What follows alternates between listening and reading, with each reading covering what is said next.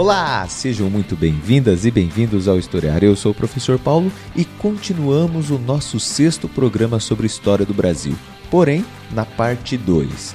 Essa segunda parte tratará de 2 movimentos, a Inconfidência Mineira e a Conjuração Baiana, também chamada de Conjuração dos Alfaiates.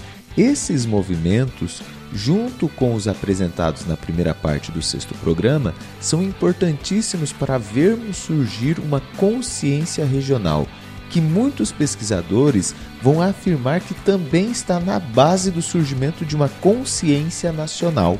Então, vamos nessa? No fim do século XVIII, algumas ideias internacionais motivaram grupos regionais no Brasil a se rebelarem contra a metrópole. Faziam parte desses grupos os nascidos no Brasil e portugueses aqui residentes, e que pensavam de maneira diferente de Portugal, inclusive observando Portugal como a fonte de alguns problemas locais. Os participantes desses grupos eram heterogêneos, podendo ser latifundiários, artesãos, trabalhadores do campo, soldados, bacharéis, entre outros.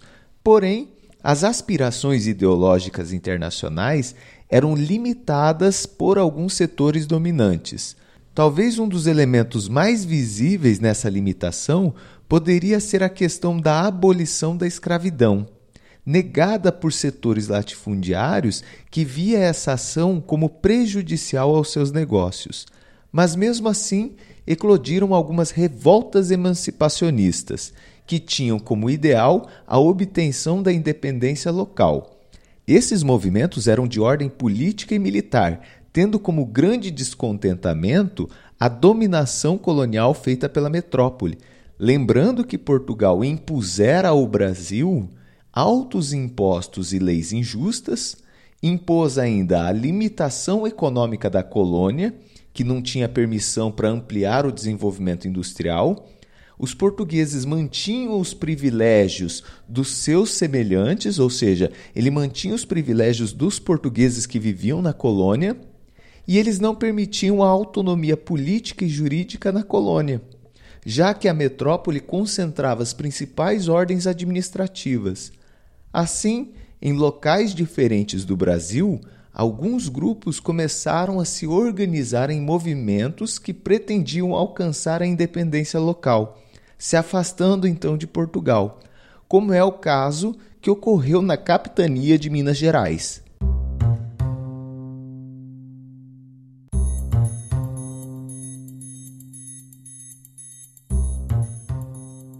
É importante ressaltar que muitos membros da elite mineira circulavam pela Europa nas últimas décadas do século XVIII.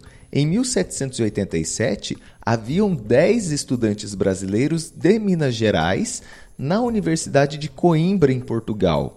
E outros também tiveram contato com influentes personalidades na França e na Inglaterra, como é o caso de José Joaquim da Maia, que na França entrou em contato com um embaixador estadunidense chamado Thomas Jefferson, a quem José Joaquim pediu apoio no caso de uma revolta no Brasil.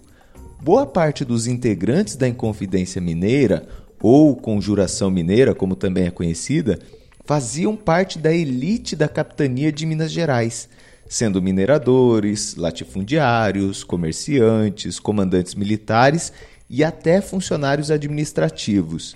Mas também haviam suas exceções, como é o caso de José Joaquim da Silva Xavier, um alferes do Exército que nas horas vagas atuava como dentista, ganhando o apelido de Tiradentes.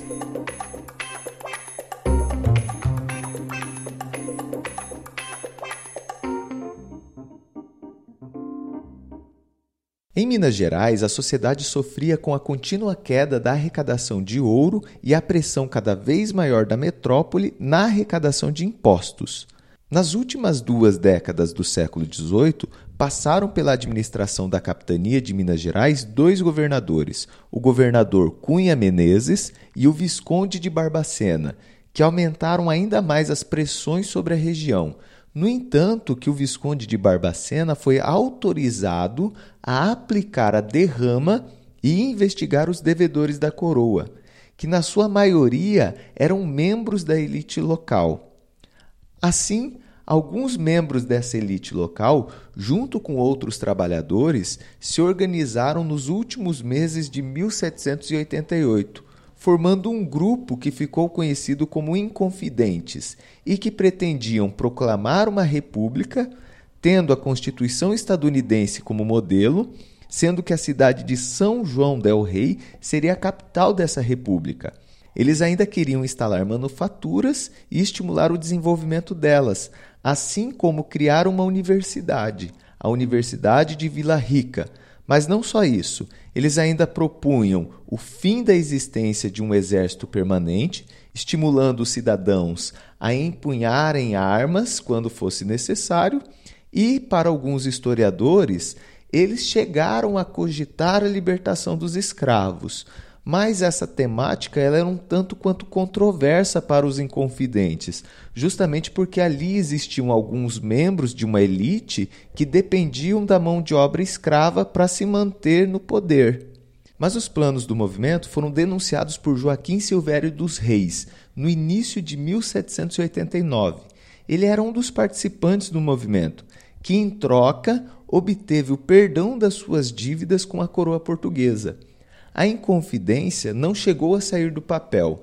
Ela foi abortada pelas tropas portuguesas, sendo que os líderes tiveram que enfrentar um processo extremamente longo para o período, terminando somente em 18 de abril de 1792.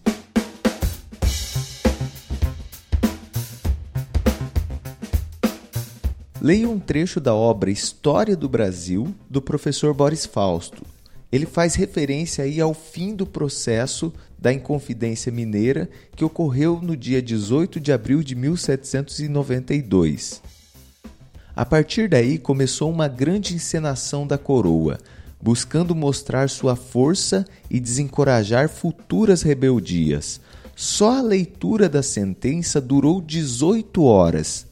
Tiradentes e vários outros réus foram condenados à forca. Algumas horas depois, uma carta de clemência da rainha Dona Maria transformava todas as penas em banimento, ou seja, expulsão do Brasil, com exceção do caso de Tiradentes. Na manhã do dia 21 de abril de 1792, Tiradentes foi enforcado num cenário típico das execuções no antigo regime. Entre os ingredientes desse cenário se incluía a presença da tropa, discursos e aclamações à rainha. Seguiram-se a retalhação do corpo e a exibição de sua cabeça na praça principal de Ouro Preto. Para o historiador Boris Fausto, esse fato tinha como objetivo criar medo na população, fazendo com que ela se mantivesse pacífica e não iniciasse novas rebeliões. Mas a ação de execução e esquartejamento de Tiradentes acabou por produzir um efeito contrário na população. E com o tempo, a imagem de José Joaquim da Silva Xavier se tornou a imagem de um mártir contra o domínio colonial e também contra o poder imperial durante a fase monárquica brasileira.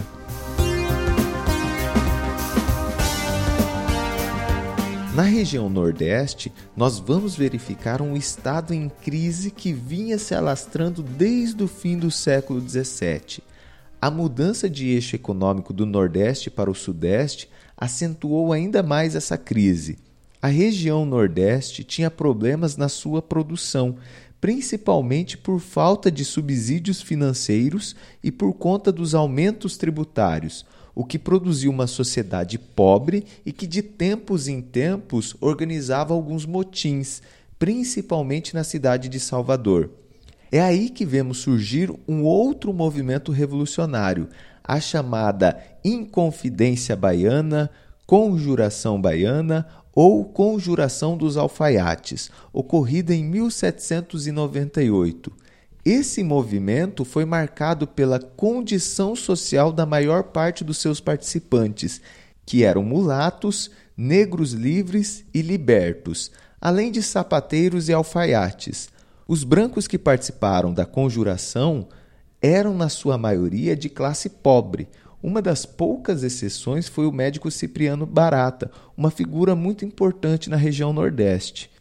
As principais intenções da Conjuração Baiana foram a defesa da proclamação da República, a abolição da escravidão, o aumento salarial de soldados e o estabelecimento do livre comércio. O movimento se articulou principalmente fixando em locais visíveis os chamados pasquins, que eram panfletos que denunciavam o governo e incitavam a população a se levantar contra a metrópole, trazendo inclusive ideais e princípios da Revolução Francesa. Ações mais objetivas acabaram sendo frustradas porque o movimento foi descoberto, sendo que boa parte dos participantes do movimento foram presos e alguns banidos. Os 4 líderes principais do movimento foram enforcados e esquartejados.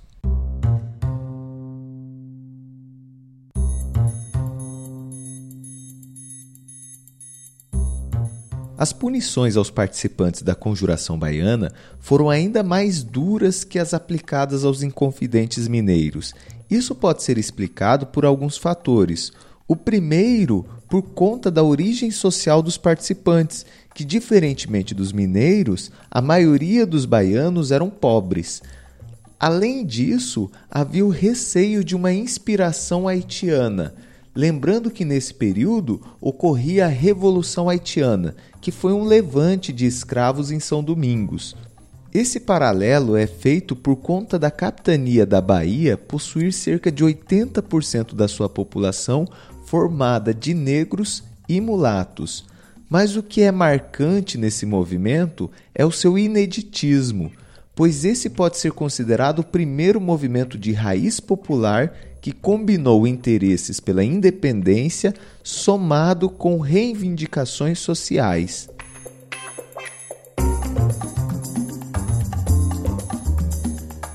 Esses movimentos emancipacionistas do fim do século XVIII sofreram muitas influências de acontecimentos e ideais provenientes do exterior, como é o caso da independência dos Estados Unidos, as revoluções francesa e haitiana, bem como princípios iluministas. Os inconfidentes mineiros e baianos podem até não ter conseguido realizar o processo de independência, mas foram importantes no exercício de consciência regional e de introdução de ideais libertadores. Acontece que novos fatores europeus, no início do século XIX, vão abalar as estruturas portuguesas e coloniais brasileiras, causando transformações significativas aqui. Mas isso fica para o nosso próximo programa. Nas descrições desse programa, vocês encontrarão links para a nossa página no Facebook e Instagram. Lá vocês terão acesso a algumas curiosidades, mapas mentais e outros tipos de materiais. Valeu, grande abraço e até a próxima!